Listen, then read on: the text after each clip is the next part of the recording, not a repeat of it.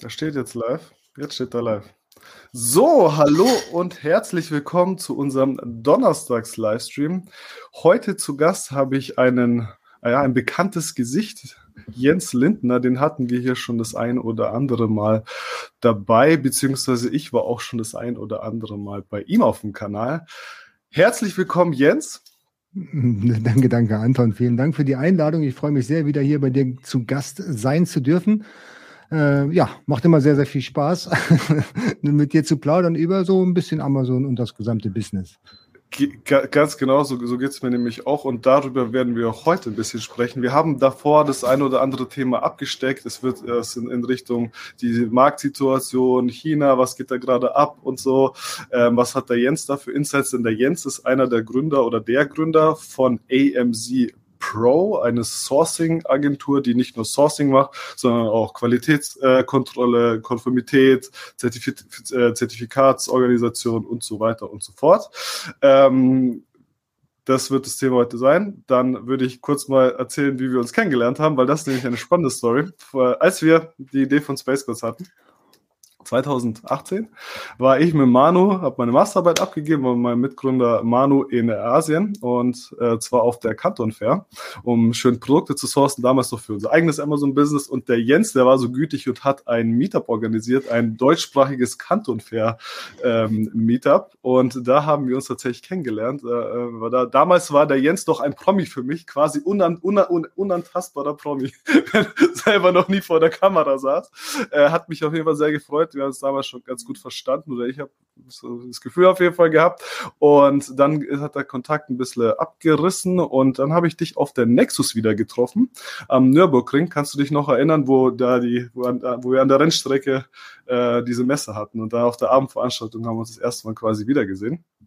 Da kann ich mich noch sehr gut dran erinnern. Und wenn ich ehrlich bin, ist das die letzte Messe gewesen, wo ich tatsächlich überhaupt anwesend war. Das war nämlich genau die vor Covid-19. Weil damals wurden wir noch gefragt, ob wir in irgendeinem Ort waren, als wir einchecken mussten. Das war, glaube ich, dann so der erste Ort in Deutschland, wo es dann doch vermehrt dann die Covid-19-Fälle gab. Und das mussten wir angeben. Da kann ich mich noch sehr gut dran erinnern. Und seitdem original bin ich auf keiner einzigen Veranstaltung mehr gewesen. Danach war nämlich gleich Schluss mit der ganzen Geschichte. Genau. Ich muss leider echt gestehen, ich kann mich an unser Gespräch 2018 null erinnern. Ich schieb's mal einfach auf den Alkohol, ja. Alles gut. Aber ja, genau. Wir machen jedes Jahr diese Veranstaltung zweimal, wenn die Canton Fair stattfindet. Das heißt also einmal im Frühjahr, einmal in der Herbstversion. Und ich weiß gar nicht, haben wir uns im Frühjahr oder im Herbst getroffen? Das war im Frühjahr. Genau, das ist auch aus meiner Sicht die schönere Messe, weil da kann man den Weihnachtsprodukte sourcen. Ja. Genau. Das ist ja das Lustige an der Geschichte. Ja. Also wenn wir da alle in Badehose über die Canton Fair laufen, dann suchen wir nach Weihnachtsbäumen und Weihnachtsmänner. Ja. Und wenn wir im Wintermantel durch die Gegend laufen, dann schauen wir, wo man die besten Badehosen herbekommt, weil der Zeitversatz zwischen Sourcing und Lieferung dann ins Amazon Warehouse oder wo auch immer hin, sind ja mal ein paar Monate. Ne? Ja, das war, glaube ich, Mitte April ist die immer und dann bist du perfekt, dann ist das Timing quasi perfekt, Sourcing, Verhandlung, Produktion und so weiter, dann bist du kannst du ideal launchen. So, jetzt wisst ihr, woher wir uns kennen. Jens, jetzt erzähl doch mal der Audience für diejenigen, die dich noch nicht kennen, wer du bist, was du machst, wo du herkommst und so weiter. Sehr gerne. Also die Geschichte hatte ich dir, glaube ich, damals 2018 auch erzählt. Zumindest hast du es vorhin kurz verlauten lassen. Genau. Hat sich nicht geändert. Ja, also angefangen habe ich tatsächlich irgendwie 2000 im Online-Marketing Fuß zu fassen. Damals gab es noch gar kein Google. Damals war alles irgendwie Fireball für die Dinosaurier, die das noch kennen und Alta Vista und Yahoo. Ja, Yahoo gibt's heute tatsächlich auch noch. Und war lange im Online-Marketing, bis ich dann gemerkt habe in meiner Consulting-Branche, dass es doch sehr, sehr viele Kunden gibt, die über Marktplätze auch gutes Geld verdienen. Und dann habe ich auch relativ schnell herausgefunden, dass die Marktplätze gar nicht so schwierig sind. Habe ich gedacht, die Marktplätze sind auch gar nicht so schwierig. Die größte Hürde, die ich damals hatte, war tatsächlich die richtigen Produkte zu finden. Ja, und jeder, der mich kennt, der weiß, dass ich da mich immer sehr schnell festbeiße an solchen Themen, gerade dann, wenn es mir Spaß macht und wenn ich merke, hey, da ist was, das hast du noch nie gemacht, aber du brennst dafür. Ja, und mittlerweile brenne ich schon sehr, sehr lange dafür, nämlich Produkte in China zu sourcen und zu finden und produzieren zu lassen, ja, physische Produkte, wo es dann auch wirklich, ich sag mal, am Ende des Tages einen Markt für gibt und die man verkaufen kann, wo man Kunden glücklich machen kann. Und genauso war es dann tatsächlich auch. Ich habe angefangen mit meinem Business und habe dann meine erste Bestellung, und das ist jetzt kein Wann war Witz. das ungefähr? Wann war das? Und 2013, 2014 schätze ich mal. Ich weiß es nicht genau. Ich habe damals auch mit Amazon mit eBay angefangen, habe auch die Sachen noch anfänglich gar nicht aus China geholt, sondern aus Polen geholt. Meine Frau ist Polin, die hat dann ein paar ganz geile Kontakte aufgetan. Dann haben wir da angefangen, da über eBay ein bisschen rumzuhandeln. War nett. Aber ich habe gedacht, okay, wenn wir, dann machen wir es auch richtig und skalieren die ganze Sache auch. Aufgrund meiner Online-Marketing-Tätigkeit weiß ich, was skalieren bedeutet. Ja. Und wie man es aufbaut, das war auch das, was ich am Anfang gleich sofort granular gemacht habe, eben das skalierbar aufzubauen. Und dann habe ich mir mit einem Invest von 500 Euro, ohne Flachs, ich sage jedem, mit 500 Euro kann man nicht anfangen. Ich habe es getan, 500 Euro mir den ersten Karton in China gekauft an Produkten. Die habe ich dann bei Amazon eingestellt und diese Produkte für 500 Euro, die habe ich innerhalb von einem Monat verkauft. Lass mich raten. Du warst out of stock und warst dann mindestens noch mal einen Monat, hast du auf die nächste Lieferung gewartet. Ja, klar. War das so? Das war der Klassiker. Ich habe auch gleich angefangen mit Elektroprodukten. Das war die sogenannte Powerbank, die ich jetzt auch immer thematisiere. Ja, damit habe ich tatsächlich angefangen. Ja, hey. Ich wollte es ja sportlich haben, ja. Einfach können die anderen machen. Und dann habe ich mir so überlegt, so vom Mindset her, habe ich mir überlegt, hey, wenn du diese, ich weiß gar nicht, das waren 100 Produkte, glaube ich. Ne? Wenn du die 100 Produkte in einem Monat verkaufen kannst, dann schaffst du es auch in einer Woche. Und wenn du es in einer Woche verkaufen kannst, dann hat Amazon auch das Potenzial, dass ich dir in einem Tag verkaufe. Und dann habe ich ein gutes Business. Ja. Und mit dem Mindset bin ich rangegangen. Und tatsächlich die erste Bestellung hätte dann damals als ich dann wirklich in der Hochzeit der Powerbanks verkauft habe, hätte die am Freitagnachmittag wäre die ausverkauft gewesen. Ja, sehr gut. Ja, genau. Und so habe ich dann angefangen, bis ich natürlich, weil ich ja damals auch nicht so viel Ahnung hatte vom Sourcing, bin ich dann tatsächlich auch reingefallen bei der Qualität und bei der Funktionalität der Produkte und habe dann festgestellt, habe ich mir dann eine Teillieferung kommen lassen, 20% per Flugzeug und 30 und 80% sind dann per Schiff gekommen. Und als ich dann die 20% hier entgegengenommen habe, habe ich festgestellt, dass die 80%, die auf dem Schiff waren, genauso defekt sind wie die 20%, die ich hier am Flugzeug kann gleich umdrehen. Das Schiff kann gleich umdrehen. Ja, das ging leider nicht. Das heißt, ich habe es tatsächlich vom Schiff direkt dann in den Container reingefahren. Und dann stand ich vor der Wahl, hey, was machst du denn jetzt? Hörst du jetzt auf?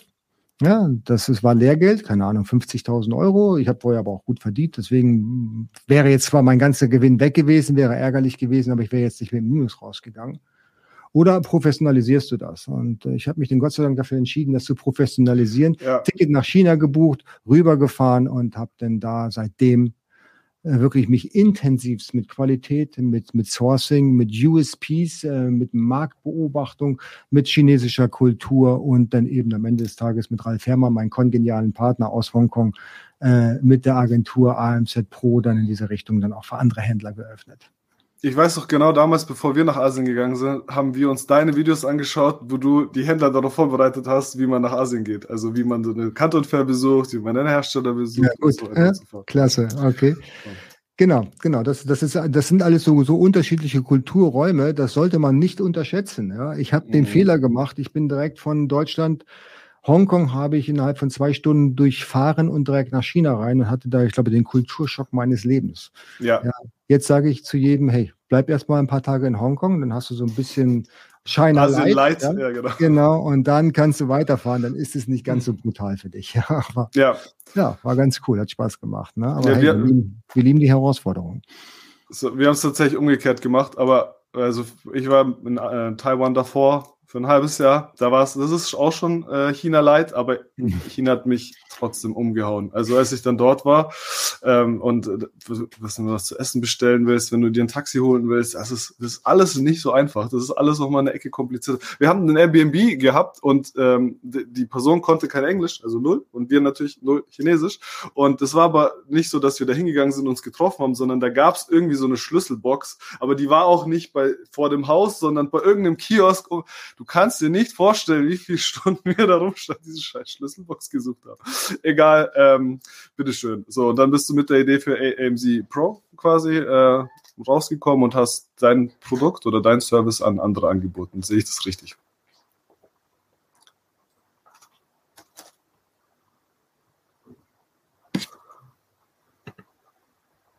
Hallo?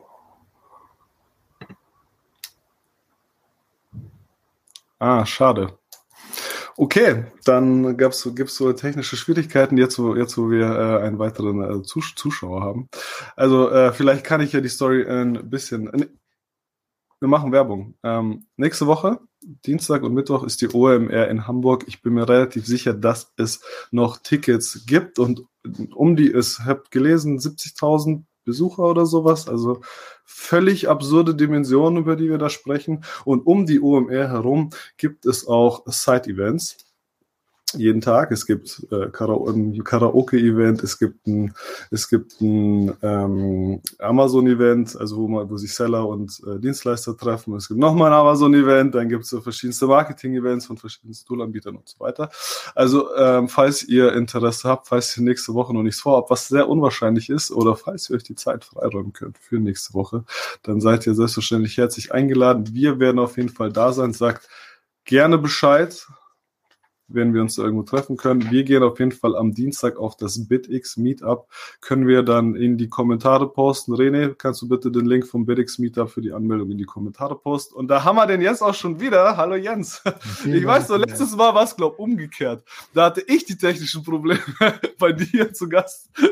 Das ist scheinbar gay. So, ich hatte auf jeden Fall als letztes gesagt gehabt, und das alles, was du gelernt hast, hast du am Ende in den Service gegossen, und der ist namentlich AMZPro. Richtig. Ganz genau so ist es gewesen. Ja.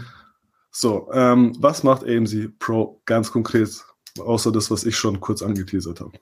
Ja, also wir helfen tatsächlich Händlern jeglicher Größe dabei, Produkte in China zu finden. Wir starten bei der Produktidee, bei der Ausarbeitung von USPs, beziehungsweise wir helfen erstmal zu entscheiden, welche USPs wirklich sinnvoll oder nützlich sind und welche man möglichst jetzt sein lassen sollte in der heutigen Zeit. Zum Beispiel aufwendige Verpackung. Wer macht denn heute noch aufwendige Verpackung? Hey, wir haben 2022, ja, die Leute sind sehr sensibel geworden, ob die Verpackung wirklich umweltfreundlich und umweltverträglich ist. Das ist kein USP, zu sagen, ich habe eine super aufwendige Verpackung, ist zwar Sondermüll, wenn du es dann irgendwann mal ausgepackt hast und nicht mehr brauchst, aber sieht gut aus. Das will heute keiner mehr sehen. Die wollen hören, dass du vegane Produkte hast und die Verpackung eben umweltverträglich entsorgt werden kann. Ja, das sind USPs zum Beispiel. Da muss man einfach auch am Ball bleiben. Spezialfrage, direkt, Climate Badge von Amazon. Gilt die auch für Asien-Produkte oder Produkte, die man in Asien sourced aufgrund des langen Lieferweges? Ja klar, das kannst du machen, sicherlich. Da geht's ja nur nach Größe, ne? Um Konzentration und Größe der Verpackung. Ne? Hast du da mehr Insights zu diesem Climate Badge-Thema? Sonst könnten wir da einsteigen, sonst würden wir zu dem USP wieder zurückspringen. Also da gibt es Berechnungsgrundlagen, wie groß so ein Produkt sein darf, nach Kategorie. Das ist bei Amazon auch auf der Webseite relativ schnell zu finden. Ne? Und dann kann man sich da entweder beim Amazon direkt anmelden oder eben bei den Companies, beziehungsweise bei diesen Zertifikatsunternehmen. All diese ganzen Informationen sind jetzt auf der Amazon-Seite zu finden.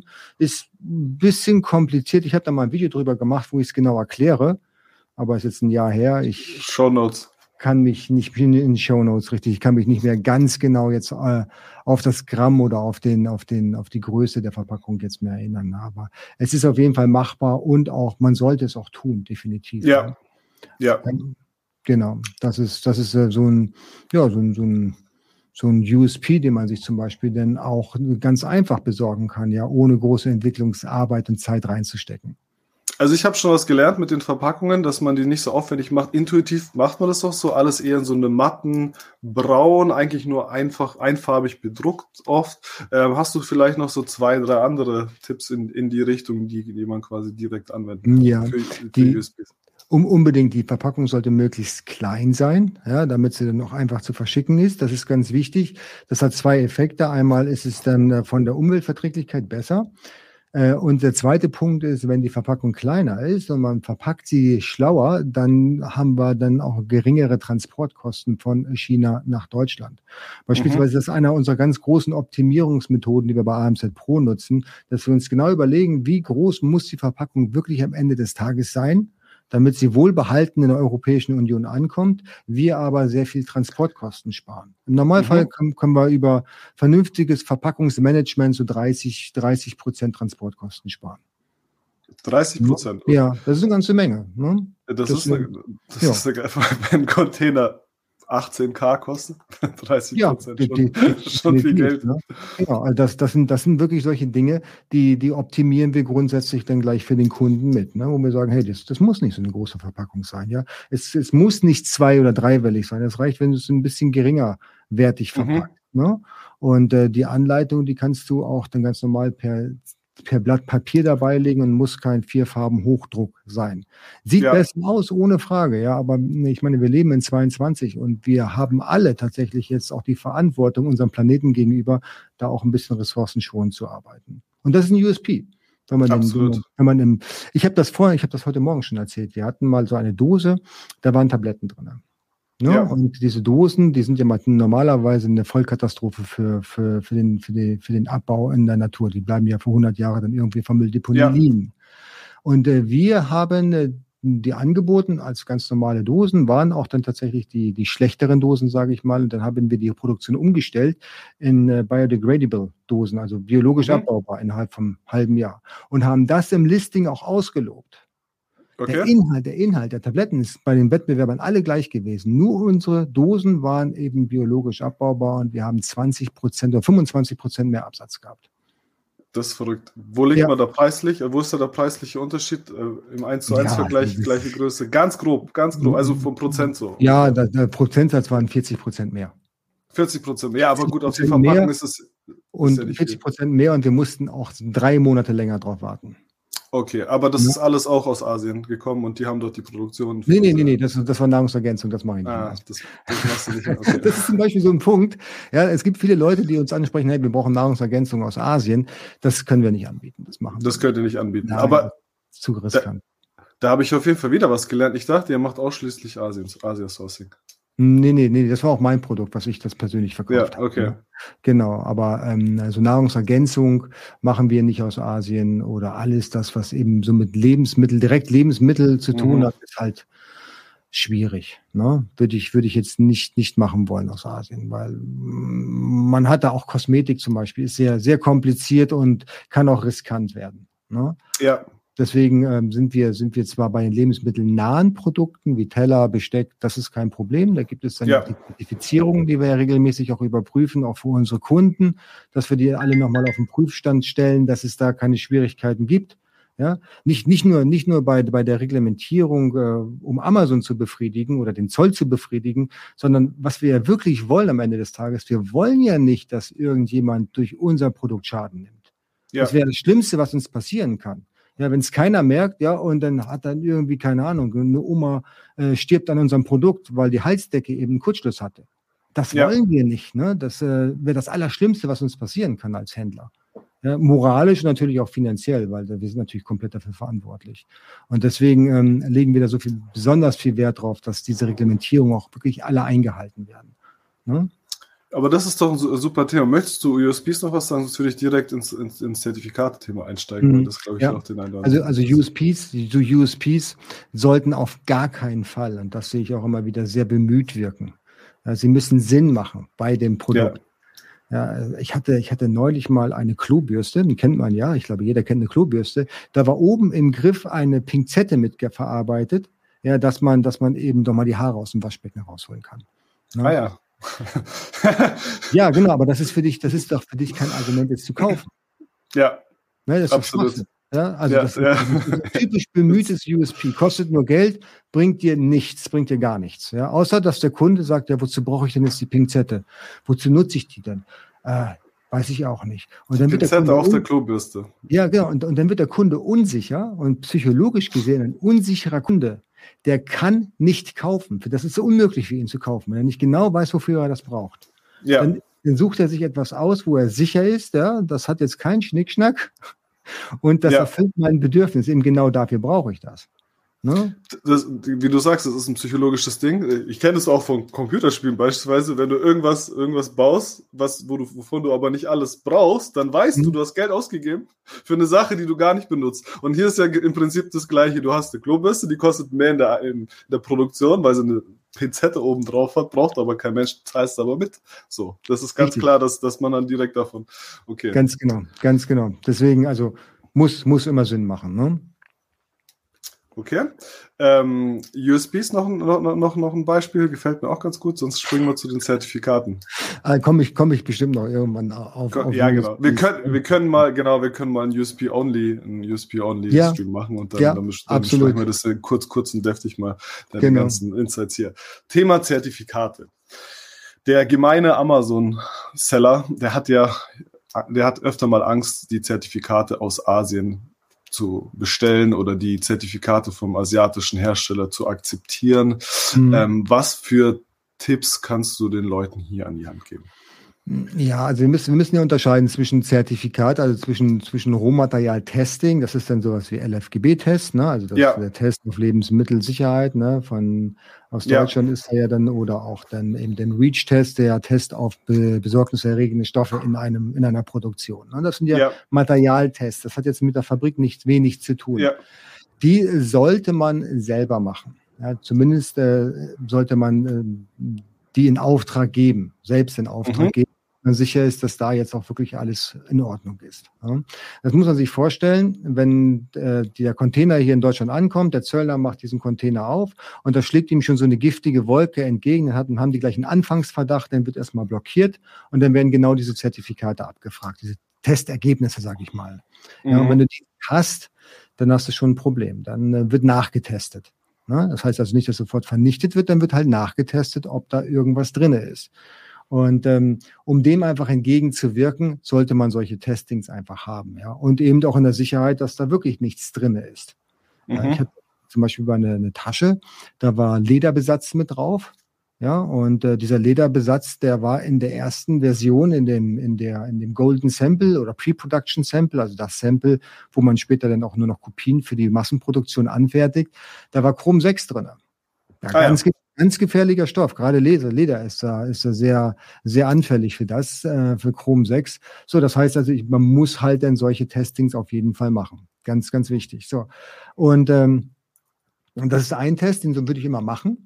Wenn der Händler oder der Hersteller sagt, er hätte schon einen Test gemacht aus jüngster Vergangenheit, also nicht irgendwie von 2 Jahren, sondern vielleicht vom halben Jahr oder vor 3 Monaten, und der garantiert einem schriftlich, dass das Rohmaterial, was er verarbeitet, das gleiche ist oder dasselbe ist, wo es damals das Testing gegeben hat, dann kann man das auch nehmen. Ja? Okay. Dann könnte man sagen, okay, dann kann ich das übernehmen und kann das dann entsprechend zu meinen Unterlagen packen. Ist aber immer mit einem gewissen Restrisiko, weil wir wissen, wenn die Ware hier importiert wird, sind wir vom Gesetz der Hersteller. Ja, ganz genau. Asiate, ja. Und das heißt, wenn hier irgendwas passiert, dann ist es so, als wenn wir es selber hergestellt hätten und verkauft hätten. Und dann müssen wir auch dafür gerade stehen.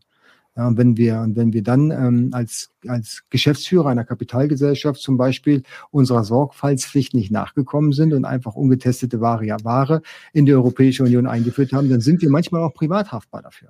Oder als Einzelunternehmer. Da sowieso, da bist du sowieso dran. Ja, das sowieso, da kommst du ja gar nicht raus aus der Nummer. Ja. Aber bei einer Kapitalgesellschaft, die schützt sich dann auch nicht bei fahrlässigem Handel. Ja. Ist so. Ne? Das heißt, also da muss man halt ein bisschen aufpassen. Wir empfehlen immer, macht ein Testing, das kostet normalerweise nicht ganz so viel, kommt immer auf das Produkt drauf an, ja, wie viele Rohstoffe das Produkt hat, ne? Unterschiedliche Rohstoffe. Und dann bist du sicher, dass alles sauber ist, dass alles funktioniert. Ne? Hast du einen ungefähren Wert von bis also für so ein generisches Produkt? Ja, zwischen 300 und 1.000 Euro. Zwischen 300 und 1.000 Euro. Ja, genau. Also kommt mal darauf an, schau mal, die einfachsten Produkte, wo man denkt, hey, das ist doch ganz einfach, sind meistens am teuersten. Zum Beispiel eine Trinkflasche, das wäre so ein richtig teures Produkt. Ja, da hast du eben das Material der Flasche, dann hast du den Dichtungsring und du hast auch den Deckel, der vielleicht auch noch aus einem anderen Material besteht. Da musst du schon mal 3 Testings machen. Und das Ganze dann LFGB und REACH und dann wird es natürlich dann teuer. Ne? Ja. Am günstigsten ist Holz zum Beispiel, also ein Holzteller oder Holzbesteck. Das ist ganz einfach. Ach, wirklich? Ja, ist ja nur Holz. Ja, Holz hat ja allgemein wenig Tendenz, da irgendwie Giftstoffe zu beinhalten. Ne? Deswegen, da ist es relativ easy. Ja, oder Bambus, habe ich mir sagen lassen. Ist sehr, sehr simpel. Bambus, sei vorsichtig. Das ist kein einfaches Thema mehr. Du kennst die Tragödie mit diesen Bambusbechern, weißt du? Ich war leider finanzieller Leidtragender dieser ganzen Aktion. Es war unser absolutes Cashflow-Produkt. Nicht auf Amazon, sondern B2B. Und wir sind heute noch dabei, Ja, was soll ich sagen? Genau das ist es doch. Ne? Ja, aber das war ein Bambusgemisch. Ich rede wirklich von Bambustellern, Bambusverarbeitung und eben nicht. Deko. Aber Teller. Genau, zum Beispiel. Teller ist immer schwierig, da kommt dann halt, was ist denn das für ein Stoff, der da drin war? Das weißt du wahrscheinlich besser als ich. Das war irgendwie so ein Weichmacher. Der Melamin, meinst du? Ja, genau, richtig, ganz genau. Der löst sich ja bei 60 Grad, glaube ich. Ja, genau. Und du kannst, also ich habe mir sagen lassen von einem Asiaten, du kannst einen Teller nicht mehr oder weniger bruchsicher herstellen, wenn der Stoff nicht drin ist. Deswegen haben sie es dazu gemischt. Ne? Ansonsten würde der Teller oder auch der Becher sofort zerbrechen, wenn er nur umkippen würde. Das war halt die ganze Geschichte. Bei dem Gemisch auf jeden Fall. Ja. Na gut. Passt. Wie dem auch immer sei. Trotzdem noch eine Spezialfrage, weil du es kurz angeteasert hast. Wenn der Test 3 bis 6 Monate her ist, dann könnte man vermeintlich auch und so weiter sich das schriftlich bestätigen lassen. Wie genau würdest du dir das bestätigen lassen? Würdest du eine Vertragsvorlage rausschicken, sagen, hier, guck mal, das schreib hier, oder würdest du es formlos über E-Mail machen? Ich würde es dann schon schriftlich mit Stempel machen lassen. Ne? Die haben ja immer diesen roten Stempel. Ne? Da würde ich mir auf jeden Fall schriftlich versichern lassen, dass das Material, was verarbeitet wurde, das gleiche ist wie das Testergebnis, was anhängig ist. Ne? Und da gibt es auf jedem Testergebnis eine Nummer und das kommt auch mit auf den Vertrag drauf, roter Stempel, Unterschrift, und dann hat man zumindest seiner Sorgfaltspflicht mehr oder weniger Genüge getan. Ja, okay. So, jetzt haben wir das Material getestet. Dann gibt es ja noch weitere Tests. Also du hast ja gesagt, du musst zwischen diesen 2 Punkten unterscheiden. Genau, dann gibt es ja noch die Fertigungsrichtlinien. Das sind dann die sogenannten CE-Kennzeichnungen. Ja, also das sind eben die auf Basis einer Fertigung ausgestellt werden, also einer EN-Harmonisierung. Ja, und das muss der Hersteller dann haben. Das kann man eigentlich auch fast selber gar nicht machen. Das heißt, der Hersteller muss tatsächlich für das Produkt, was du herstellen lässt bei ihm, muss der so eine Zertifizierung haben. Also so eine EN-Harmonisierung muss er sich unterworfen haben. Da gibt es dann auch so ein Zertifizierungsblatt mit einer EN-Nummer drauf, ein Spielzeug zum Beispiel oder eben Elektroprodukte. Ne? Ja, und die muss man sich tatsächlich dann auch geben lassen. Das ist ganz wichtig, und es reicht auch nicht, dass man sich irgendeine geben lässt. Es muss die sein, die zum Produkt gehört. Ja, das haben wir auch schon erlebt. Kennen wir irgendwie. Ganz einfaches Beispiel, ja genau. Früher, wir kennen ja alle diese Self-Balancer, diese Hoverboards. Ne? Ja. Und früher hat ja jeder, der irgendwie eine Batterie verbauen konnte, dann angefangen, diese Hoverboards zu machen und haben dann eben ihre CE-Zertifizierung, was eigentlich für ganz andere Produkte, für die Powerbanks eigentlich gedacht war, dann auch gleich rausgegeben für die Hoverboards. Ja, aber dafür hatten sie ja keine Zertifizierung. Ja. Und deswegen sind die Dinger ja auch abgebrannt mal irgendwann, weil da sich keiner so viel Sorgen und Gedanken drum gemacht hat. Ne? Ja. Genau. Und deswegen muss man immer darauf achten, dass die Unterlagen vollständig sind und dann auch ganz klar zu dem Produkt gehören, was man da herstellen lässt. Wie überprüfe ich, dass die Unterlagen nicht gefälscht sind? Oder ist es so eine europäische Angst, die gar nicht der Realität entspricht? Das kommt so gut wie nie vor. Wir haben es ganz selten, dass es da in irgendeiner Art Fälschung gibt. Und wer mit vernünftigen Unternehmen zusammenarbeitet, die auch ein bisschen bei Alibaba Reputation haben, da passiert das eigentlich nicht. Da passiert das nicht. Nein, aber du kannst natürlich, da gibt es eine Nummer drauf und die kannst natürlich abfragen. Ne? Die sind oftmals in Englisch, diese Dokumente und die Bestätigungen, aber auch zum Teil in Chinesisch. Und die größte Herausforderung dabei ist nicht, dass sie gefälscht sind, sondern dass die Zertifizierung für das Unternehmen ausgestellt wurde, mit dem du verhandelst. Weil das ist ein bisschen die Krux der Geschichte, dass der Unternehmensname ist ganz oft nur in chinesischen Lettern geschrieben und da kannst du es kaum vergleichen. Ne? Das heißt, wer sich nicht hundertprozentig sicher ist und auch über Alibaba, die haben ja auch sehr gute Testings, On-Site-Testings der Factories dann schon automatisch bei Gold-Suppliern. Wer sich dann nicht ganz sicher ist, dann besser einmal kurz zu uns kommen. Wir können das überprüfen. Wir haben chinesischsprachige Mitarbeiter, die checken das und können auch sehr, sehr schnell feststellen, ob das richtige Zertifikat ist von der richtigen Company. Sehr gut, oder sonst überprüft es spätestens der europäische Gesetzgeber. Wenn irgendwas passiert, ja. Also im Moment, ja, wenn was schief geht, ja. Es ist ja nicht so, dass grundsätzlich alles geprüft wird. Ne? Es besteht ja immer noch der Wahrheitsgrundsatz, ja, beim Zoll. Das heißt also, alle Angaben, die du machst, die muss der Zoll erstmal als Wahrheit so akzeptieren, bis er das Gegenteil beweisen kann. Eine Wahrheitsvermutung nennt man das. Ja, das ist ja wie bei der normalen Rechtsprechung. Aber das ist ja meistens nicht der Zoll. Also es ist jetzt immer eine Behauptung, die ich ausstelle, sondern das sind Wettbewerber, die dein Produkt finden und dich abmahnen. Also die es quasi bestellen. Also das erleben wir ja ganz oft. Wer prüft denn das nach? Ja klar, ein Wettbewerber bestellt sich das und dann fragt er mal nach, hey, habt ihr das und jenes Zertifikat? Und dann ist man quasi in der Bredouille. Siehst du das auch so oder sind da deine Erfahrungswerte? Ja, durch die Marktüberwachungsverordnung ist ja sowieso alles schon auf Schultern von Amazon, ne? Ja. Und dadurch hat sich der Markt auch schon ziemlich reguliert. Ja. Du musst ja mal, ich meine, ich bin ja relativ viel mit den Asiaten in Verhandlungen. Ich habe auch sehr viele Freunde. Ich behaupte mal, ich habe mehr Freunde in China als in Deutschland. Ja. Gibt auch mehr Leute dort. Ja, da hast du recht. Ja, genau. Okay. Ich schieb's mal da drauf, richtig. Ja. Und zum Beispiel die sagen, durch diese ganzen Reglementierungen, die jetzt früher relativ einfach umzusetzen waren, nämlich das haben sie einfach ignoriert, aber jetzt dadurch, dass eben Amazon alles durchdrückt und Amazon mit in die Pflicht genommen wird. Angefangen war es ja mit der Steuernummer. Ja, da hat ja die Regierung gesagt, ohne Steuernummer dürft ihr nicht mehr verkaufen. Ja. Dann hatten wir letztes Jahr die Marktüberwachungsverordnung. Da hieß es dann, Amazon muss überprüfen oder alle Fulfillment-Dienstleister müssen überprüfen, ob die Ware auch allen Kennzeichnungspflichten Genüge getragen wird. Ja, das heißt also, ein EU-Repräsentant muss dabei sein. Das war schon mal der erste Schlag für die Asiaten. Und jetzt kommt auch noch im Sommer 2022 eben das Verpackungsgesetz, was Amazon auch überprüfen muss, ob das eingehalten wird. Deswegen müssen wir ja auch alle unsere Nummern hochladen da bei Amazon, ja. Und wenn in Deutschland und Frankreich. Ja, in Frankreich führt Amazon ab, wenn du es nicht tust. In Deutschland musst du dich tatsächlich registrieren. Ja. Also Frankreich ist nicht ganz so dramatisch. Deutschland ist schlimm. Und wenn du das nicht tust, dann hast du automatisch ein Vertriebsverbot für deine Produkte. Nichtsdestotrotz muss man die Nummer in Frankreich hochladen, sonst werden die Produkte ausgeblendet. Zumindest war das das Statement von Amazon. Ja, tatsächlich. Okay. Mitte Ende Juni muss man die für Textil, für W3E, für Batterie, für Verpackung. Ja. Also wir haben es auf jeden Fall gemacht. Ja, deswegen kommt man auch zu euch. Ne? Genau. Den ganzen Zirkus, den ich machen muss. Also, genau. Das ist zum Beispiel etwas, wo ich sofort sagen würde, da ist Space Scouts genau mein Partner. Denn ich will mich mit diesem Zeug überhaupt nicht beschäftigen. Ne? Es ist mir viel zu anstrengend. Ja. Außer wenn du Geld dafür von anderen bekommst. Das ist allerdings wahr. Richtig. Wenn das sein Job ist, dann schon. Ne? Aber das ist auch das Problem, was die Asiaten haben. Ja, die sind total angenervt von diesen ganzen Überreglementierungen auf dem europäischen Markt, respektive in Deutschland. Ja. Auf anderen Märkten haben sie mir gesagt, ja, da kann man es machen, da wird es aber nicht ganz so ernst genommen. Nur die Deutschen. Ja, die drehen immer total durch und da wird es immer ganz genau genommen.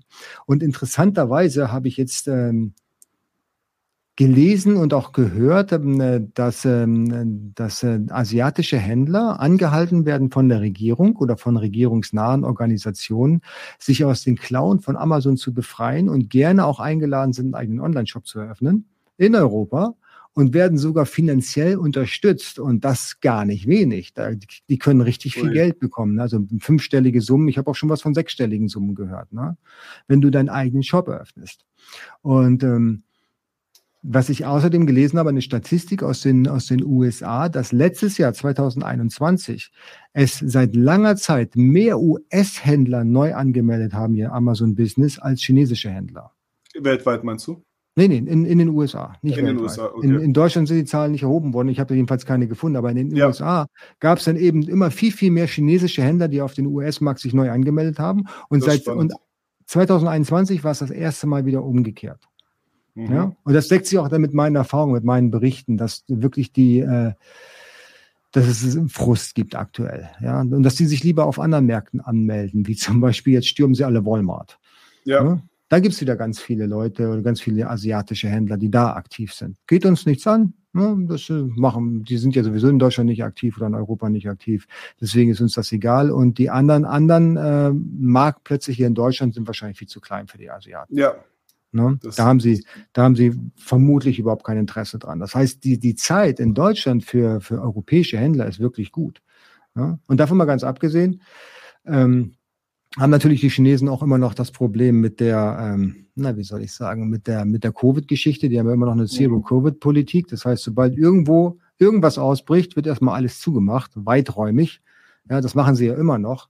Und das heißt, es ist wirklich sehr, sehr schwierig dann auch für die Händler und auch für die Fabriken seriös zu kalkulieren, wie sie wann welche Produktionslinien auslasten, weil sie wissen nicht, ob sie nächste Woche wirklich noch produzieren können. Ja, und wenn in einer Provinz produziert wird, ja, nehmen wir mal an, wir haben eine Powerbank in Shenzhen, da werden die nun mal hergestellt, ja, und da läuft alles, da gibt es auch kein Covid, aber die Verpackung, die kommt aus einer anderen Provinz, wo gerade abgeregelt wird, dann kriegen die keine Verpackung und dann können die aber auch die Produktion nicht zu Ende führen. Ja, das hängt ja alles zusammen. Dann haben wir das Problem, aber auch die Asiaten haben das Problem. Ja, die sowieso, ja klar. Die stecken ja auch rein, die können ja auch nicht verkaufen. Für die ist das Problem ja genauso allgegenwärtig. Für die ist